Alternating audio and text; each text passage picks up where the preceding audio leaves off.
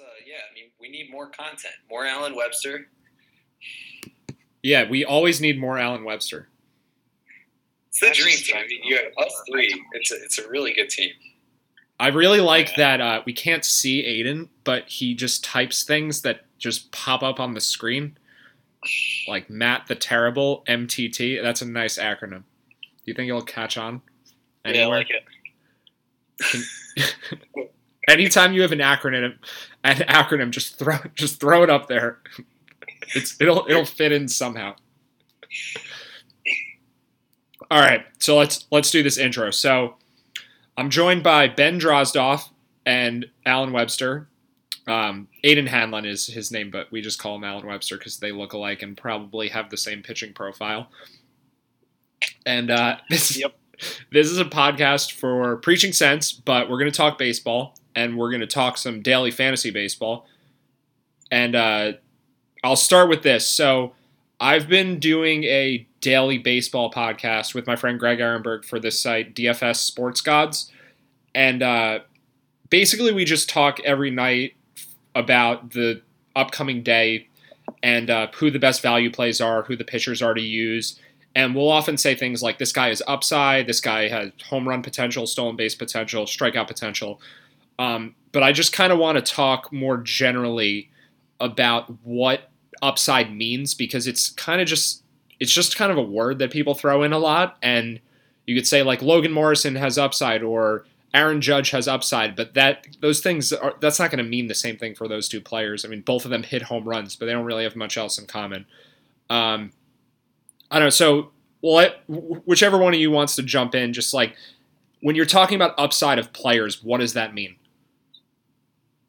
I mean, I think in the context of daily fantasy sports, it's just the wideness of the distribution of outcomes. I mean, if you can look at two players, I know we've talked about this on the podcast before, who have like expected 7 points. One could come from a distribution where it's pretty narrow and the 90% of the outcomes are between like 6 and 8. And then you can have one with a much larger standard deviation where you can get, a much higher percentage chance of having like 10 or above. So to me, that's what it is. It's just like the wideness of the distribution, I guess, or just really a heuristic, just what the standard deviation is. So I guess I have two major concerns with, it's not with that line of thinking, but just two general concerns. So yes, obviously you want to know the distribution, but the first concern is, how do you know that other than just taking the player's past data and looking at, okay, this guy gets 6 points this often, 7 points this often, 8 points this often. Because then you also have to adjust for the pitcher, which makes it more complicated. But even if you didn't, using past data, you're often dealing with sample sizes of young players, and the sample sizes are pretty small. But even if you figure out what that distribution is, does it make sense to build daily fantasy lineups where you have 10 players and all of them just have really, really high variance? Or do you want something like where you have 7 stable guys and 3 guys for high variance? Because the goal when you're playing, and I guess we'll talk specifically about tournaments where the top 20% usually makes money, but the top 1% is going to get a much larger share of the prize pool than the top 10%. It's structured like a poker tournament. So if you come in first, obviously that's way more beneficial than coming in 100th. But is the goal just to play for first every time and just use players with crazy variance, or is some sort of mix where you have some high variance guys and then some stable guys? Is that the way to go? And that's a question that I keep asking myself, and I don't really ask it to other people because no one really cares. But I don't know how to answer that, so I don't know. I mean, Aiden plays DFS, so yeah. What do you do? Well, my current strategy is a dumb strategy, but I just play for fun while I'm bored at work. But I don't think there's a correct answer to your question. I think there's a couple different ways you can go based on how you're trying to play or what you're trying to do. I mean, if you're trying to just win, top 1% and just go crazy one day and you don't really care if you put $100 in and lose all of it, then sure, go for the super high volatility lineup in every spot. But I mean, if you're trying to make it consistent enough winning, I mean, one of the strategies I always liked for football was get a core of like 4 or 5 people that you're pretty confident will have at the very least decent days with some upside, and then just fill out their roster with the volatile guys and stick with the 4 to 5 core guys for all of your lineups, but kind of just change out the extra guys for each different lineup so that all you need is, as long as your core does well, if you get 4 or 5 of the other guys who have a good day in that one specific lineup, is going to make up for all the others and help you have a good day. Of course, that was my usual strategy for football, which is obviously a little bit different than baseball. But that was just my general line of thinking. But I think you could easily justify other practices. It's just kind of what your goals are and what you're trying to do with your daily lineups. And yeah. Also, I mean, just as viable to just try to go for head-to-head and 50-50 matchups every day, in which case, obviously, you don't want as much volatility and you're not chasing those guys who could give you a 4-dinger day or they could strike out 5 times. So I'm generally very against playing anything besides the tournaments for baseball because there's so much variance in the sport. Like for basketball, you can reliably expect most of your players to get around their mean production. So if you just have guys that are good value for their prices, you probably are going to do well in something like a 50-50 where you just have to beat half the field, or a double up, or whatever the cash games is what they're usually referred to as. But in baseball, I just don't think that makes any sense to do because you can't really expect any consistency from any players aside from the pitchers. Like, most pitchers will put up positive points for the most part, but you could easily have a bunch of hitters who put up 0, even in really good matchups, just because they only get 3 or 4 chances, maybe 5, to get a hit. And even if they're not getting unlucky, it just might be a bad day. So, yeah, I'll just say that. I think playing anything besides tournaments where you're going for upside in baseball just doesn't make sense to me. I don't know. What do you think about that? It still comes down to, I mean, if you're doing baseball daily fantasy, it's going to be the same thing for all. That you're going to need to play enough for everything to even out, and just one game or one slate there's going to be so much randomness that anything can happen, and even the smartest plays won't work half the time. But I mean, if you're making, I still think there's some level where making cash games is still fine in baseball if you're playing enough games that it's going to even out. There's so many stupid people on the websites that, especially if you use like Yahoo, that are just making terrible lineups every day. And in the long run, they'll weed themselves out, and then it's pretty much 50% of the pool wins and 20% is eliminating themselves on most days because they just pick terrible left-handed hitters against good left-handed pitchers routinely, just stuff like that. But obviously, baseball's the most volatile of the daily fantasy sports, so it's the least friendly towards cash lamps, but I think there's still some value there. Yeah, that makes sense. I mean, anytime you can play against people who are making terrible lineups, it's good. So if that happens to be in cash games, then fine. Yeah, that kind of makes sense. But I definitely see people a lot of the time using the stacking strategy in 50-50s, which just that's complete nonsense because the idea of stacking is that the players' numbers in baseball are correlated. You know, one guy's on second, the other guy hits a single, they both get points because one guy gets a run, the other gets an RBI.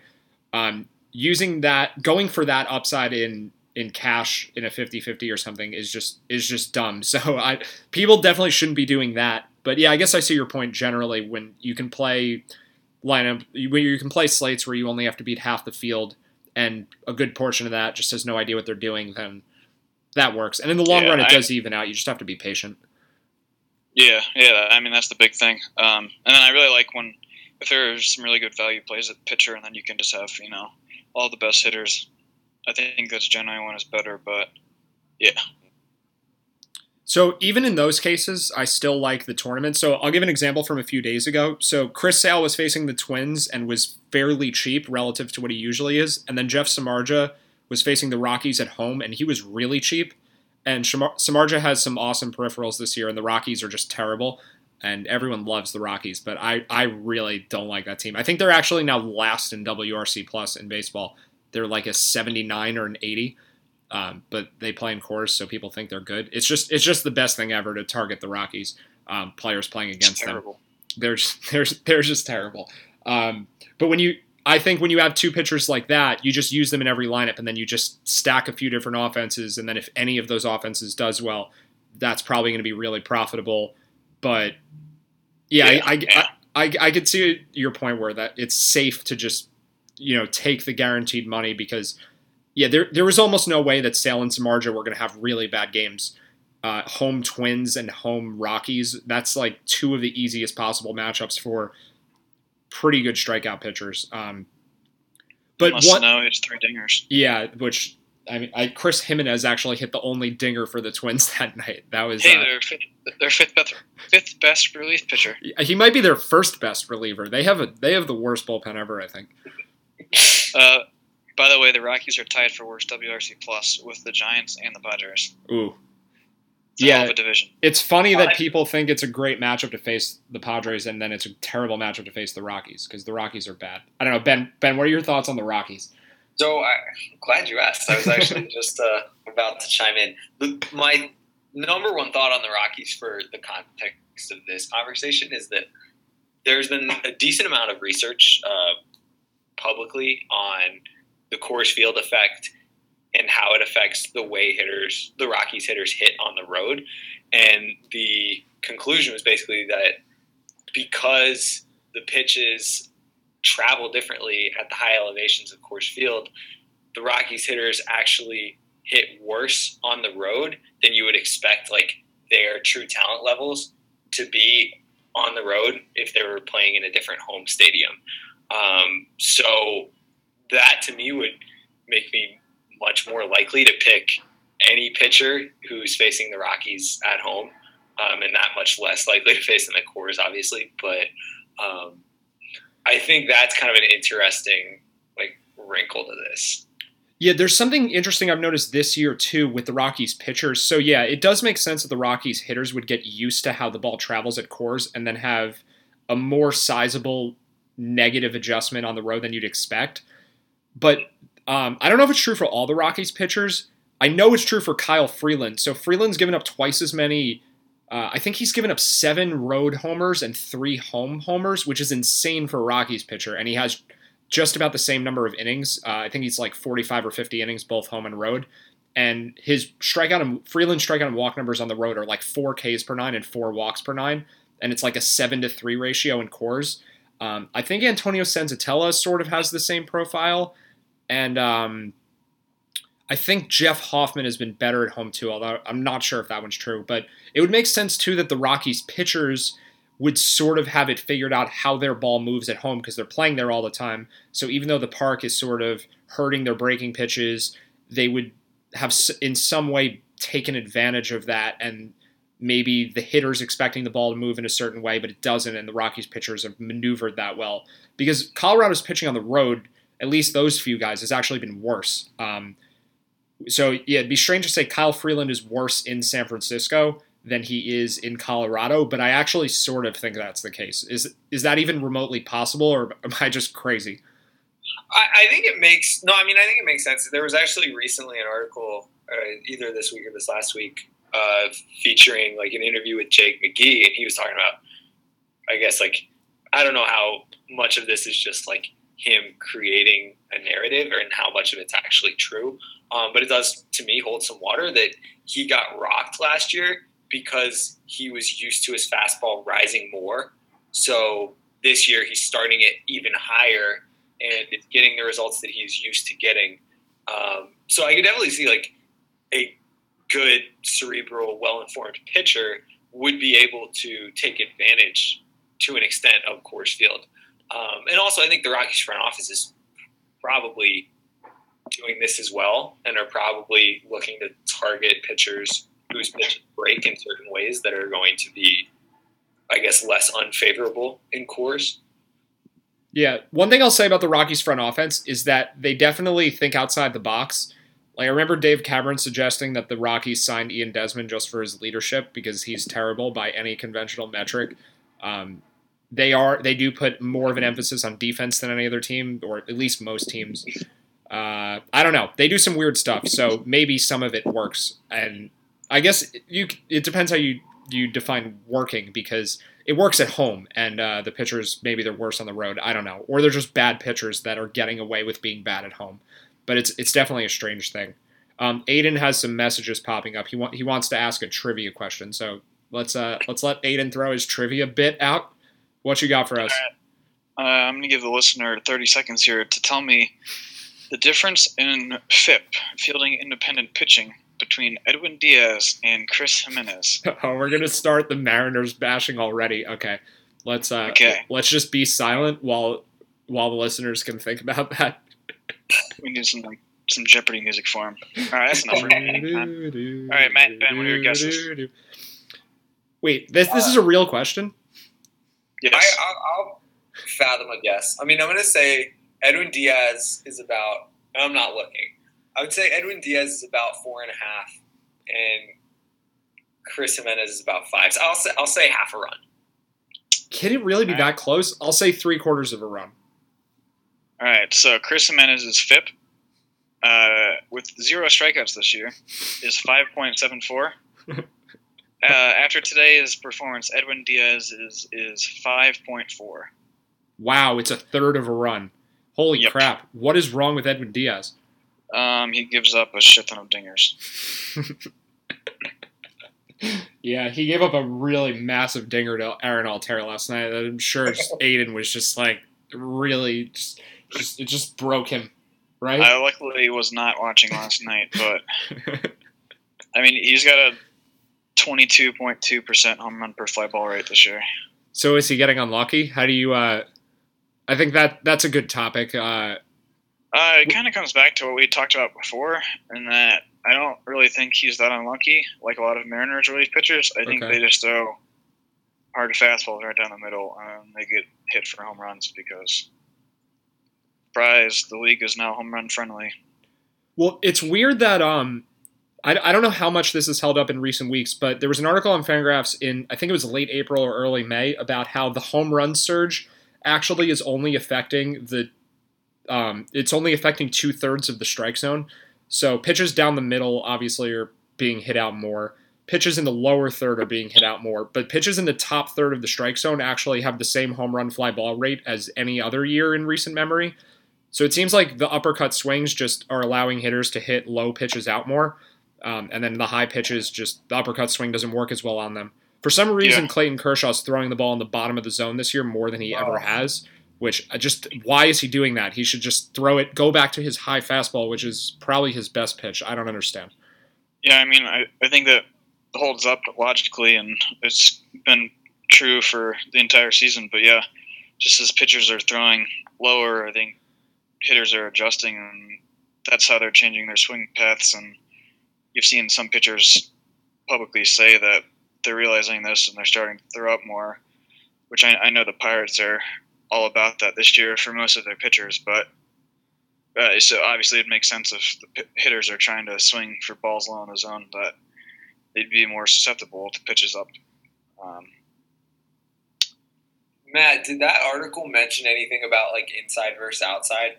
I don't think it did. I'm sure that information's out there, but I don't think that was part of it. I would be curious because I know the Pirates also throw inside like a ton, like way more than the rest of the league. Yeah, it would make sense that throwing in low and in fastballs is riskier. Like you look stupid more often, but for the most part, you're probably going to generate more outs that way than throwing down or throwing up in a way. I'm not sure actually, but I'll give an MLB The Show reference because it just always is relevant. But I'll often throw high changeups in that game because most people never look for that. And every once in a while, the high changeup will get slaughtered for like a 470-foot dinger. And I'll just be like, well, that's really dumb that they did that. But most of the time, they'll just like swing and like dribble the high changeup because they're not looking for it. And they see the high pitch coming in and it looks like a fastball. I think Ben and I might have talked about this the last time that he was on, where this might be the exact same point.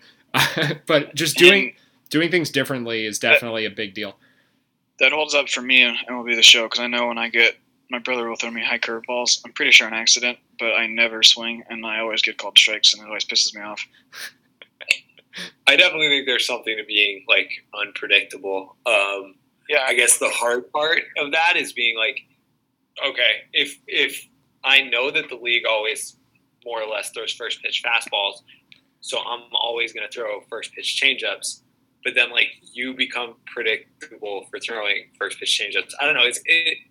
It's a really hard like thing to figure out. I know we had talked about like the possibilities of having like a truly random pitch selection and how effective for years. We need, and I think like one of the restrictions. I think Aiden had brought this up. Like, if you throw your changeup as much as your fastball, like your changeup's going to be worse because like the reason your changeup is good is because it's different, not because like it's intrinsically a better pitch. But like accounting for that, it would be really interesting to have like a truly random pitch generator and how effective. You're talking about Aiden's favorite thing ever, actually. Yeah, I'll let Aiden weigh in. We need one pitcher with really good control of all his pitches. He also has to do it publicly so the hitters know. He's got to say that he's going out there and using a random number generator for every pitch, where a coach in the dugout just runs the random number generator, flashes him a sign, and then he throws that pitch, every single pitch. The hitters would not be able to handle it. It would just be completely random. They have no idea what's coming. Most baseball players are pretty stupid. Let's be honest. They'd probably all fall for the gambler's fallacy. They'd be like, well, I've gotten 3 straight curveballs. There's no way I'm going to get another curveball. It'd just be all sort of mind. That's not gambler's fallacy, though. I mean, that's like there's game theory in that. Like that, I don't know, because it's not a random number generator. Like it's a human being on the mound. Like there's clearly some element of game theory involved. So I wouldn't like. Well, yeah, that's why I'm saying. If you went away from that, then it wouldn't be a human on the mound. It would be a random number generator making those decisions. I don't know. I guess I don't know. I give baseball players a lot more credit. The batter would have to know that it's a random number generator. Then that's what I'm saying. They'd have to publicly go out there before the game and say they're going to do that.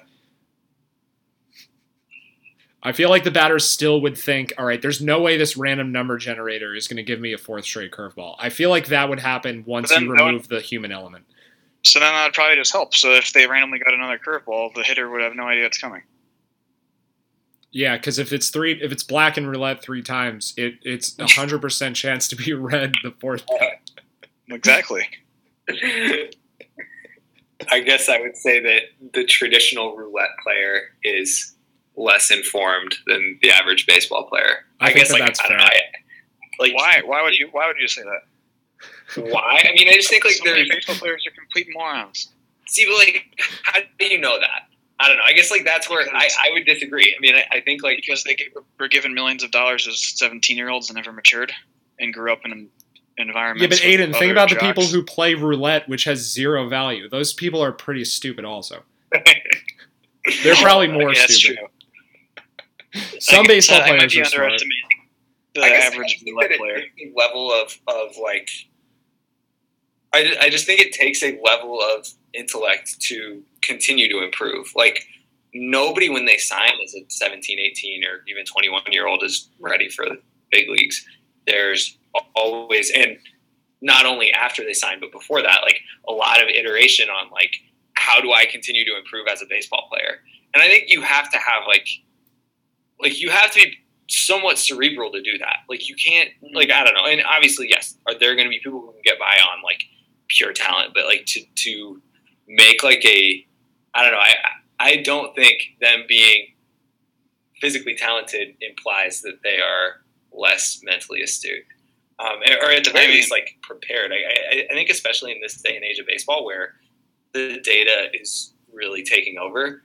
Yes, you're going to have holdouts like publicly who say like, no, this is not accurate. But a lot of players have publicly expressed being very open to the data, and not only that, but like eager to find out about it. And like, so yes, there will be some players who probably don't subscribe to that, but I would say there are a lot more of a cerebral group than you would think.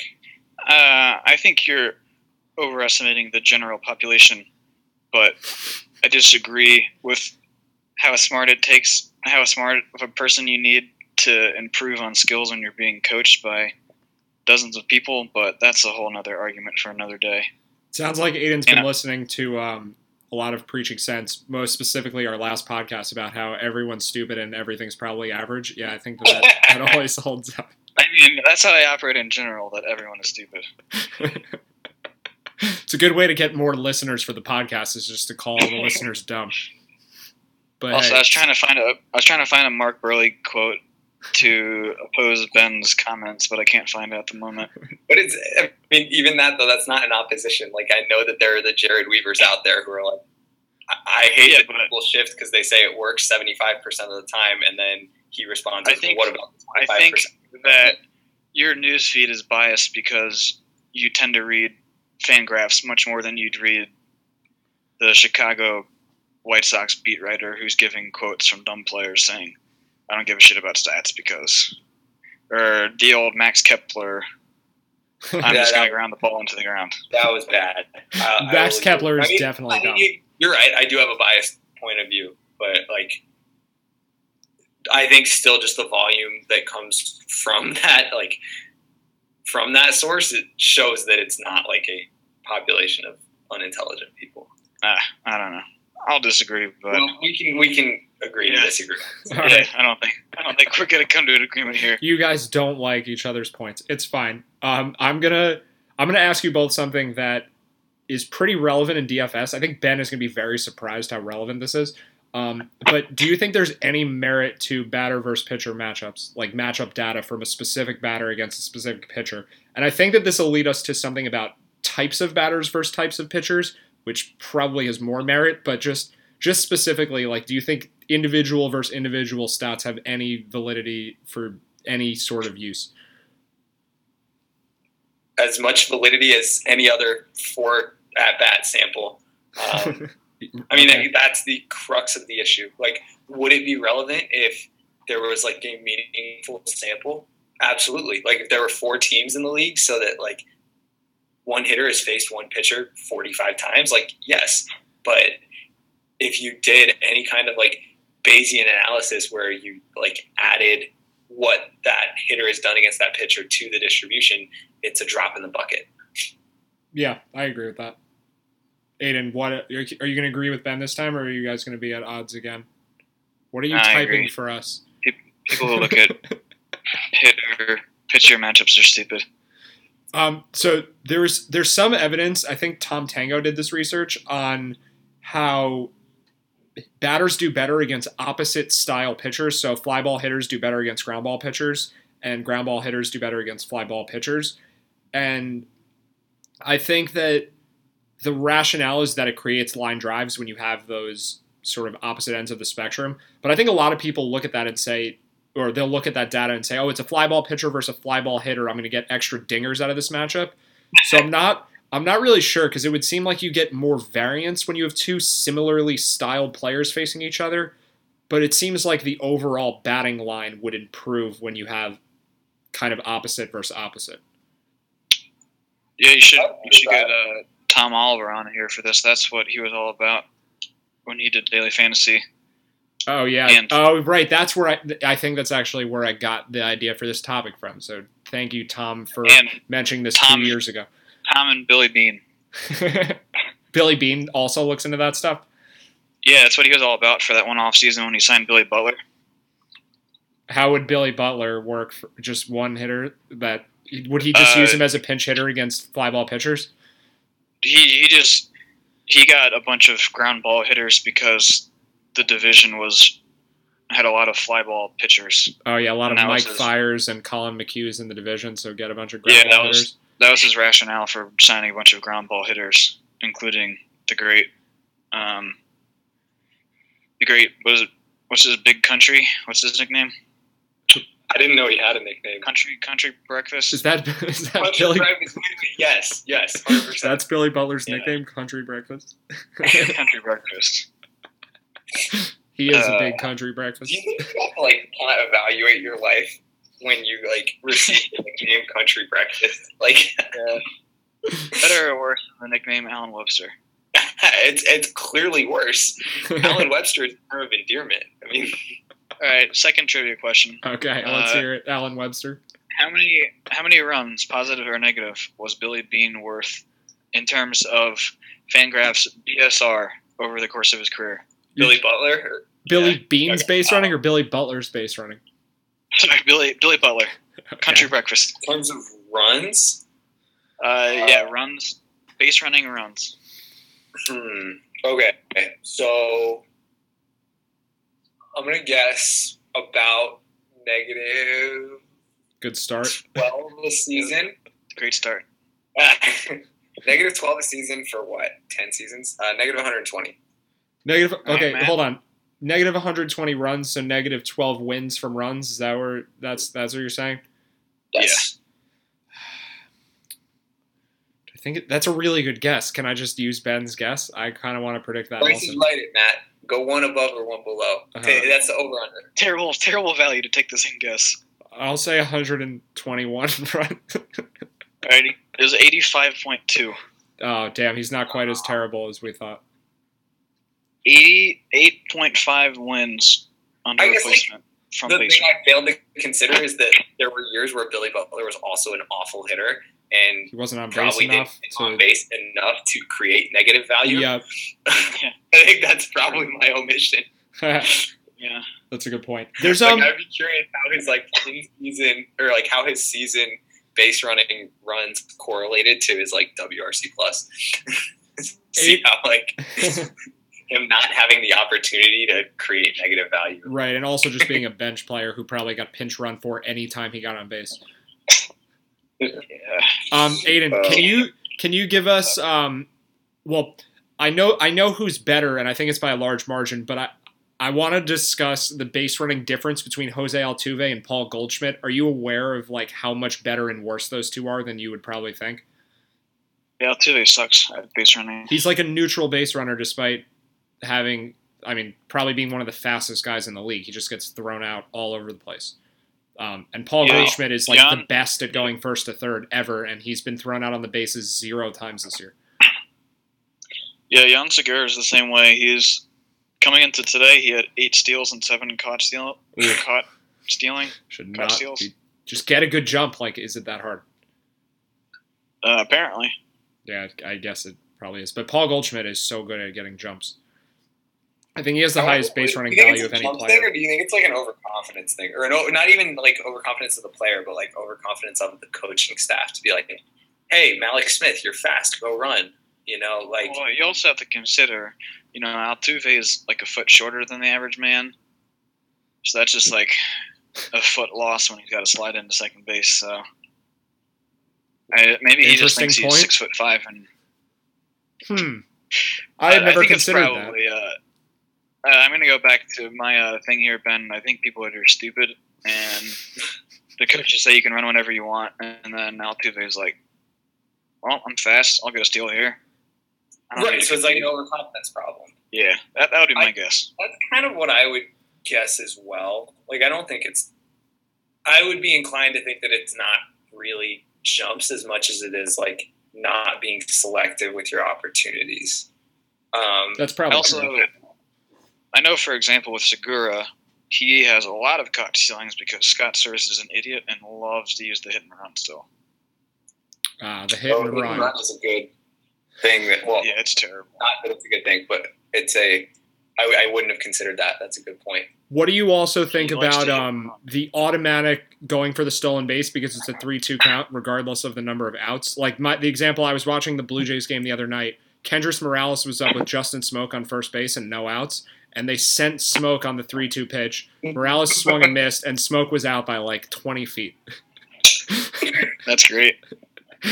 And I think the reason they did it is because the prior inning, Russell Martin was up with Jose Bautista on first, and they didn't send Bautista on the 3-2 count, and Martin grounded into a double play. So they're like, this time we got to send the runner. We're just not going to let this happen again. So they ended up with 2 double plays on probably 2 bad decisions because Jose Bautista is probably sort of fast enough where on a strikeout he's going to be able to make it more often than not. So they mismanaged the game horribly. I think it depends a lot on the hitter. If you have someone like Altuve who makes contact a lot, it's not as bad of an idea. But Justin Smoke shouldn't run ever. Yeah, that's for sure. I think it's what Aiden's saying. Like, it's a function of the hitter's swing rate, the hitter's contact rate, I guess the pitcher's zone rate, and then the runner's expected caught stealing percentage, given that like there's a throw. Right. There probably isn't much calculating. Figure out where the break-even point is. You could definitely figure out the break-even point, but I would imagine that managers are not doing that. Probably not. Yeah, I mean, they should. There's no way that Kendrys Morales and Justin Smoke are above the break-even point. Even with Kevin Gausman pitching, there's just no way. I would 100% agree with that. Well, Kevin Gausman just makes it even worse because he's terrible and you shouldn't run into more outs.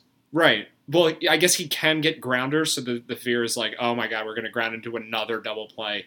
Let's just send Smoke so we can have a runner on second when Morales hits the foul ball. If that's how you manage the game, though, you should probably just let the guy strike out on purpose so you don't get into double plays, because then at least you can only get one out per at bat if you just let everyone strike out looking every time. Just don't swing, you won't get a double play. Yeah, you should just hit it in the air. Yeah, just pull a Jared Dyson and don't hit ground balls, and you're good. Is that true? He just hits it in the air? That probably doesn't even make sense for him. He should hit ground balls. His ground ball percentage is down like 20% this year. So he's going for the uppercut. He's like one of the fastest guys in the league, and he's just hitting pop-ups, I guess. Hey, he's the most valuable player on the Mariners this year. Wow. Is that mostly base running and defense, or does his offense have value too? He's got a 91 WRC+. Okay. So he actually could be like a good hitter if he stopped doing that. I don't know, though. I mean, he was a bad hitter for like most of his career when he was doing that. Is he hitting homers, though? Like, how many dingers does Jared Dyson hit? Well, this is what I've brought up a couple times in our group chat. He has 4 dingers this year, and I've seen him hit at least 3 foul dingers. I think the Mariners lead the league in foul dingers. That has to be true, right? Danny Valencia has like 30. But yeah, he's hit 4 dingers. He's got a 113 ISO, which I guess not that. It is, but not that far from his career norms. Probably just because he gets a lot of like triples and. So what's the 91 WRC+? Is it BABIP? Is it strikeouts? Is it walks? Like, what's the driver there? Just kind of average everything. I see. 7% walks. He's hitting 249. His BABIP is actually pretty low. Like, relative to his career line, like, what's out? Nothing. He's hitting in Safeco, so he gets a big adjustment in WRC+. Fair enough. His slugging is definitely up on his career average, and his walks are slightly up, but that's it. Gotcha. So I have one more DFS value talking point for us to do, and then, I don't know, we'll talk about whatever. But Aiden talks a lot when we discuss DFS about ownership of players and how you want to be contrarian. I mean, it's always good in any sort of tournament, contest, whatever, March Madness, I don't know, survivor pools, whatever thing you're gambling on, to be contrarian, because your pick, if it's made by less people and it does well, it's going to net you more value. I think it's like just a generally obvious concept. But one thing I've noticed lately, or just sort of realized, is that the number of games on the fantasy slate has a huge impact on how you should view ownership percentages. So when there's 15 games to choose from, it doesn't really matter what the ownership of the players is, because there's just so many games that everyone's going to be spread out enough where you don't want to just take someone because no one's using them. Having a hitter that 10% of the field has, or having a hitter that 5% of the field has, it's not really a meaningful difference. But when you have slates where there's only like 2 to 4 games or something, then ownership becomes everything. So I think most people kind of just view going contrarian the same in all situations. But like for me, I've really tried to differentiate when I even consider ownership percentages, because on 15 game slates, like I won't even look at it. It just doesn't matter, except for maybe pitchers like Clayton Kershaw's going in a game. 50% of people may have him. And if it was a smaller slate, it could be like 90%. But Kershaw's good enough that I wouldn't care anyway. But for hitters, like there's just no way that a lot of people are going to have any one guy if there's 15 games. So like I don't know. It's just something I struggle with, like how to weigh that from an expected value point of view. Like, how much does going contrarian really increase your expected value? Yeah, I mean, kind of like you mentioned, I think it really depends on the size of the game. I usually will do a lot smaller games. That's why I like to get, or at least focus more on the percentages, because with only 4 to 6 different lineups, it's, the obvious guys are, the chalky guys are pretty obvious, and everyone's going to have them. So if you're playing a tournament, you can't just pick the same 8 hitters and expect to stand out from the pack. So it's just about finding that 1 or 2 value picks that are going to be 20, 30% owned in the small games. Whereas, yeah, like you mentioned, if I'm playing in a 15-game slate, I don't really care about it very much. So I'll give one more example before I let Ben weigh in. So the day we're recording this, there was a 2-game slate in the afternoon. And I guess the way that you could maneuver that is you could go contrarian for both games and just use the 2 lesser used offenses for both of the baseball games. So it was Mariners versus Phillies and Rockies versus Giants. Obviously, the Rockies and Mariners were going to have all the ownership because the Phillies are much worse than the Mariners. And even though the Rockies and Giants are probably equivalent teams, everyone loves the Rockies. So to me, it makes sense to kind of use the chalk if it's a good spot for one game and go contrarian in the other. Because doubling up on contrarian picks just isn't necessary. Like, there's no reason to be that against the grain. Ben's got some fireworks happening. That's cool. So Aiden, can you see that message also, or you just hear it? Yeah. Oh, cool. Yeah, Ben says Ben's got some explosions going on there. Anyway, so I think the thing to look for on small slates is where you have a game that's even, but everyone prefers one side. So the Rockies-Giants game was a matchup between Kyle Freeland and Ty Block, who are like the same pitcher. And the Rockies and Giants are the same offenses pretty much. The Giants probably would be better, but Buster Posey wasn't playing, so pretty equivalent. And then home field for the Giants. Like, it was pretty clear the Giants had an advantage in the game. But everyone's on the Rockies because everyone loves the Rockies. So it seemed like a really easy slate to go contrarian while also making the good value pick. Like, the Giants were probably a better choice than the Rockies just in terms of their raw expected output, and less people were going to have them. So I think, like, when you find opportunities like that, it makes sense that that's where you want to maximize your entries. And when there aren't opportunities like that, like, there's just some days where it just makes sense not to play at all. Like, for the people that do this every day, you really want to put in more money or whatever, just play versus not play when you see opportunities like that. And I think if you can have a feel for, like, which team people like, that's a huge advantage. So I don't know. That continues to be the Rockies, although I don't know if it will anymore after they've lost 10 of 11 games. I definitely agree with, like, in the scenario that you just drew out where you have a relatively even, what should be a relatively even, and I think, like, this is the same of pretty much anything. A relatively even matchup where all of the, I guess, hype is on one side, all the volume is on that one side, then you would want to go on the opposite side. To get, like, a bit, like, overly mathematical, I think the orthogonality question of, like, how different do you want to be is the hardest part of trying to, like, algorithmically solve the DraftKings problem. Figuring out, like, what is the best overall lineup is, like, algorithmically wouldn't be that hard. If you have some sort of projection, something like a Saber Sim system that'll say, like, for a given player, this is the expected point value for the day. The cost, and then it's just optimizing along a constraint, right? You're maximizing points given a constraint of the type of roster you have to have, and these are the costs for the players, and this is the total cost you can go forward with. And that's not that mathematically difficult. Like, the projection system is to make a good one, but, like, given that, like, the lineup selection is not a difficult problem.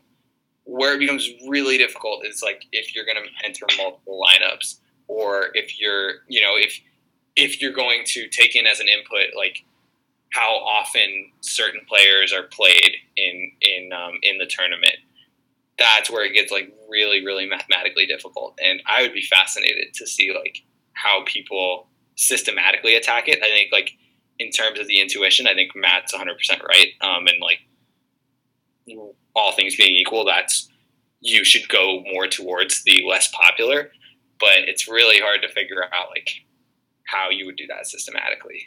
Yeah, this was just like a really obvious example for me, but it's usually much more complex than that. I think when you have like the giant slates where every team's playing, you have 15 games, the algorithm that just tells you the average output for all the players, and you just sort of build the best players, that probably makes a good amount of sense in those scenarios. Although with the way it's structured, where you have to beat 80% of the field to profit, and just the way baseball is inherently, where the players' numbers are correlated, unlike most other sports, then it sort of makes sense to ignore like the team, the roster that's going to give you the highest expected points on average, and go for a lineup where you have several players in the same lineup, because that's going to give you the highest overall upside. Like 3 guys on base, 1 guy homers, and then they all score a run. It's like there's a pretty obvious correlation in baseball within a lineup. So I think you get a good understanding of what players to use when you do that for a large slate. But for a small slate where you have like 2, 3, or 4 games, it's almost irrelevant what the best players to use are. And then the game theory question is like the only thing to really consider. Like it becomes all about game theory there. And I think that the people who are the professional players, I think that the lineups they build are these algorithms that are meant for the large slates, where they're just trying to find the players with the best spots. They probably use whatever sabermetrics, whatever advanced statistics to come up with players that just have really good matchups against pitchers and can have big games. But I think that they probably don't consider expected ownership that much. So if you're good at that, I think that that's an extra boost. And if you're not like a crazy math person, you can actually sort of give yourself an edge just by having good game theory instincts, rather than being able to put these fancy algorithms together. Yeah, and I think you touched on a point that I omitted, which is that there is a dependence amongst each team, right? Like within a team, there's dependence amongst the players. So yeah, I mean, that was what we were talking about with stacking. The system I described, where you just take expected point values. Now, I don't know anything really at all about SaberSim. Maybe they do like consider the dependencies there, but like that would definitely be amplified in a smaller slate. Right. I know SaberSim considers the batting order. So that sort of would have some of that built in. Like a guy batting second in front of Josh Donaldson is better than a guy batting second in front of Yunel Escobar. But other than that, I think that they don't consider it too much. Right. And then in compiling your actual lineup, where you're just trying to maximize points, the process I described is not going to say like, well, in the case that Aaron Judge has 15 points, like it's also likely that Starlin Castro has more than his expected. And yeah, there's definitely like an arbitrage to be had if you do that right, especially with a smaller slate. Yeah, I'll ask this. This is probably something that Aiden and I don't consider, but if there's a type of team where you have singles hitters and guys who walk a lot paired with power hitters, that would seem to work better than a team full of just power hitters. And I think that's probably true for real baseball also. Like, I don't know, who would you guys say is the most efficient offense in terms of having like a good lineup match where like the players all their skills fit together? Or do you think that question is just irrelevant because that doesn't really matter? So I have a few thoughts on that. Okay. One is that like it's different to optimize the total runs for the team versus like the runs for the players. Like if you have like singles on base heavy guys hitting 1 through 3 in the Yankees lineup and Aaron Judge 4th, like obviously you're optimizing for Aaron Judge. And like his expected RBI totals are going to be a lot higher. But I would actually counter the kind of conventional wisdom that like having a balance of on base and power is optimal for a team. They actually there was a really good Fangraphs article from 2 years ago, is when Aiden and I were living together in Connecticut, and the Mariners traded for Mark Trumbo. And sad face from Aiden on the screen now. And Aiden was really pissed. It was the most predictable Mariners move that really could have ever happened under Jack C's leadership. But to get to my point, there was an article the next day on Fangraphs that basically ran a simulator of lineups given balances of on base and power, and came out that it was optimal to have a lot of if you're on base heavy, add a more on base heavy player. If you're slugging heavy, add a more slugging heavy player. WRC plus held constant. And I thought that was super interesting because I would not have thought that just intuitively, but the simulations bore out otherwise. Do you know what the reason would be for it to be good to have the same type of hitter all throughout your lineup? Is there any sort of explanation for why that works? I mean, I think the general gist of it was just that logically, at the time, the Mariners lineup was all dingers or swingers. It was you're going to hit a home run or they're going to strike out. And so adding one high on base guy to the lineup isn't going to make that big of a difference because most of the guys still have in 76% chance of getting out, whereas it will have more of an impact when he's surrounded by other high on base guys because they'll kind of stack together. And the Mariners' kind of game plan was to hit 2 dingers throughout the game. And chances are, if that guy walks once in the game, he's not going to be on base when someone hits a home run. Right. So you're sort of shitting on the few bloops and a blast concept that Hawk Harrelson and people like that love to talk about. It's kind of just it's kind of just a sequencing thing. It makes sense. The probability of that happening is so small. Even a good that has a 30% chance of, or if we want to just say on base, not even hits, a really good hitter that has a 40% chance of getting on base. The probability that happens and that the hitter behind him hits a home run, which for a really good home run hitter is 5% of plate appearances, so small.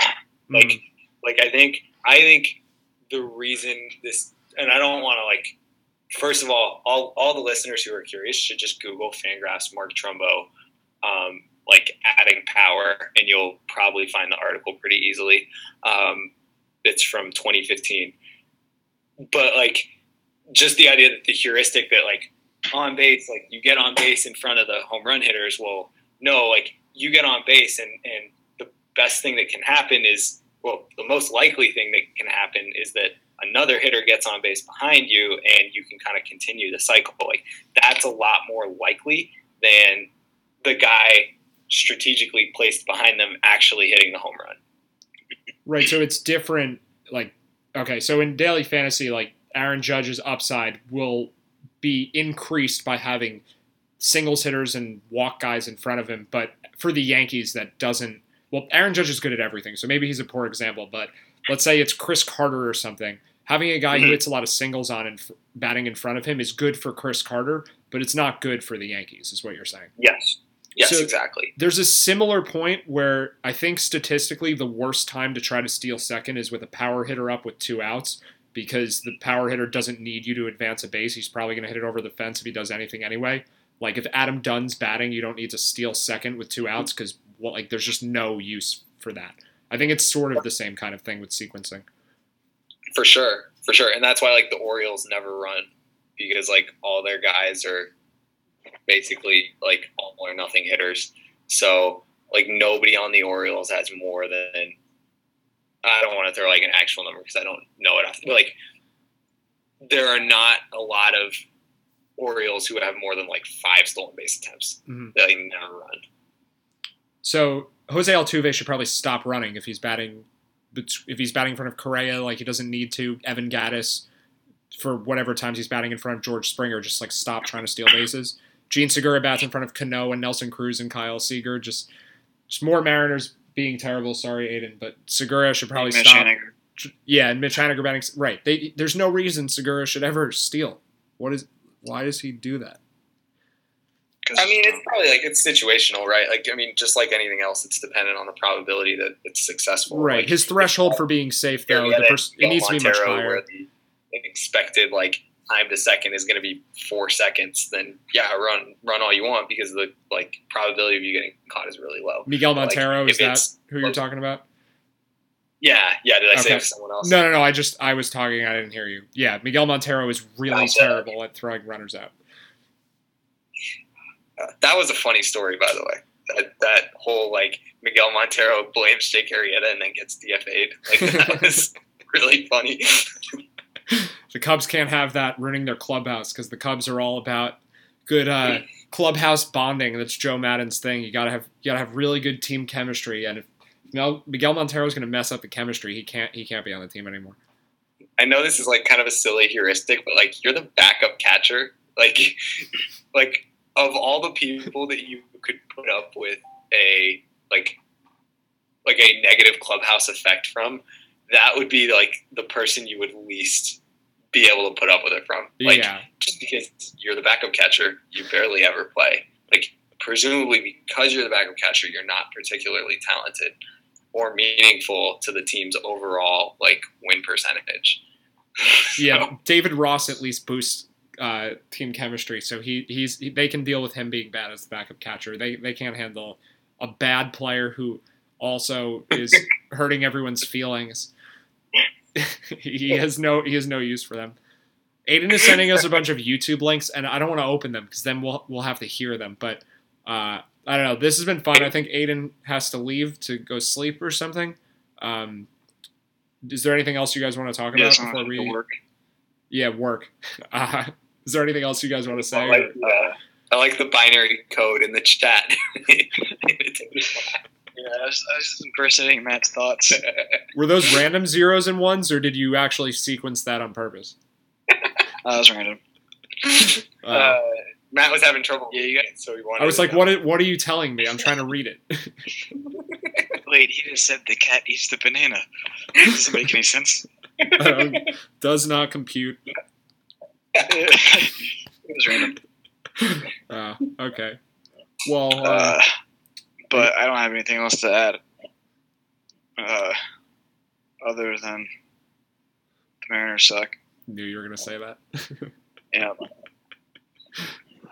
right. Well, I'm happy baseball's back, even though it's been back for like 3 months. I'm just a happier person. it's just a good time of the year. It is, and the Stanton versus Judge ultimately hyped home run derby. Like, this is honestly going to be one of the highlights of my baseball watching career. Watching we all know like 480-foot home run after 480-foot home run at Petco Park last year was awesome. Seeing him hit them like into like whatever bar is behind left center in Miami is going to be pretty crazy. And also to see like the competition between Judge and Stanton, like the two guys who can hit the ball like 120 miles an hour. Yeah, the Dinger Derby is going to be great. I think they need to call that too because everyone loves alliteration, and Home Run Derby is just not as good of a name. Well, Ben, we know they could also just like tell everyone else to go home. Like I don't know, maybe like Nelson Cruz, like if he's down, he can play. Yeah, let Nelson Cruz play, Ben. Yeah, but it's like not just everyone else, like, you're not gonna win. Like those three guys hit the ball harder, and Carlos Gonzalez. I guess those four guys hit the ball harder than everyone in the league by a lot. Like it's not really particularly close. So just let those four just go to town. I don't need like some gritty, like I hit wall scrapers guy like wasting any of my time on that glorious night. Yeah, we don't need Logan Forsythe or Luis Valbuena in the Home Run Derby. No Scooter Gannett. No Zach Cozart. No Reds players. No Reds. No Reds at all. Reds aren't allowed. I think I wouldn't mind if Billy Hamilton was in it, though, because he would probably hit 0 dingers, and that would be funny to watch. Someone at 0 would be kind of Ben Revere. Like, wouldn't it be funny if you had like the 4 I mentioned earlier, and like Billy Hamilton, Ben Revere, who else has all like Gerard Dyson? Although he's better now. Who else has like terrible power? Like just terrible. There aren't that many guys. You can't really be in the majors anymore. You don't have power, but it just makes it that much more fun to make fun of Ben Revere, who just can't hit it out of the infield. Except when Aiden bets $20 that he's not going to. It's the one dinger that he needs to win a bet. Ben Revere can only hit a dinger when Aiden bets that he won't. They might make that bet this year. Well, Aiden's getting his revenge this year with Ben Revere having a 41 WRC plus. But he's not going to profit off of it. So he does have a dinger this year? Yep. Well, good for him. He's projected to hit one more over the rest of the year. Is he taking advantage of the fly ball revolution as well? I hope. Doesn't seem like it. Minimum 200 plate appearances this year. There's one guy with 0 dingers. And it's not someone we've mentioned? Nope. Oh, man. This will be our final trivia question. I like it, Aiden. That's a good ending point. Closer. Give me a sec to think about this. 0 dingers, 200 minimum plate appearances? Yep. Give us a hint. Position? Give me a division. I'll tell you he's an up the middle player. All right. That's 4 positions. Okay. I would hope if he was like a third baseman. Yeah, that's not a good hint at all. It's a terrible hint. Okay, up the middle. Oh my gosh, I don't even have like NL East. NL East. Okay, up the middle, NL East. Is it Wilmer Defoe? Is it D Gordon? It is D Gordon. Oh. Good, nice, Ben. Ben wins. And the audio of Ben's celebration just cut out. I wanted to hear more of that. Can you yell again? It just won't feel the same if it's not authentic. Yeah, it's just not good value. Well, I got to watch it anyway.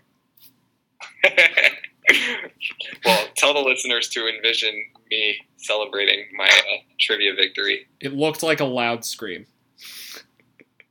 I mean, it's kind of late here. I try to respect the neighbors, but I don't know. Maybe it's louder than it should have been. You're a good citizen. All right. I try. Aiden is leaving? Okay. Yeah. It's been a good time, Aiden. Good talking. And Ben. Thanks for having me. Yeah, thanks for talking some baseball. It's been an honor and a privilege. Good sign off. Good luck with your daily fantasy. All right, I'm going to stop recording now.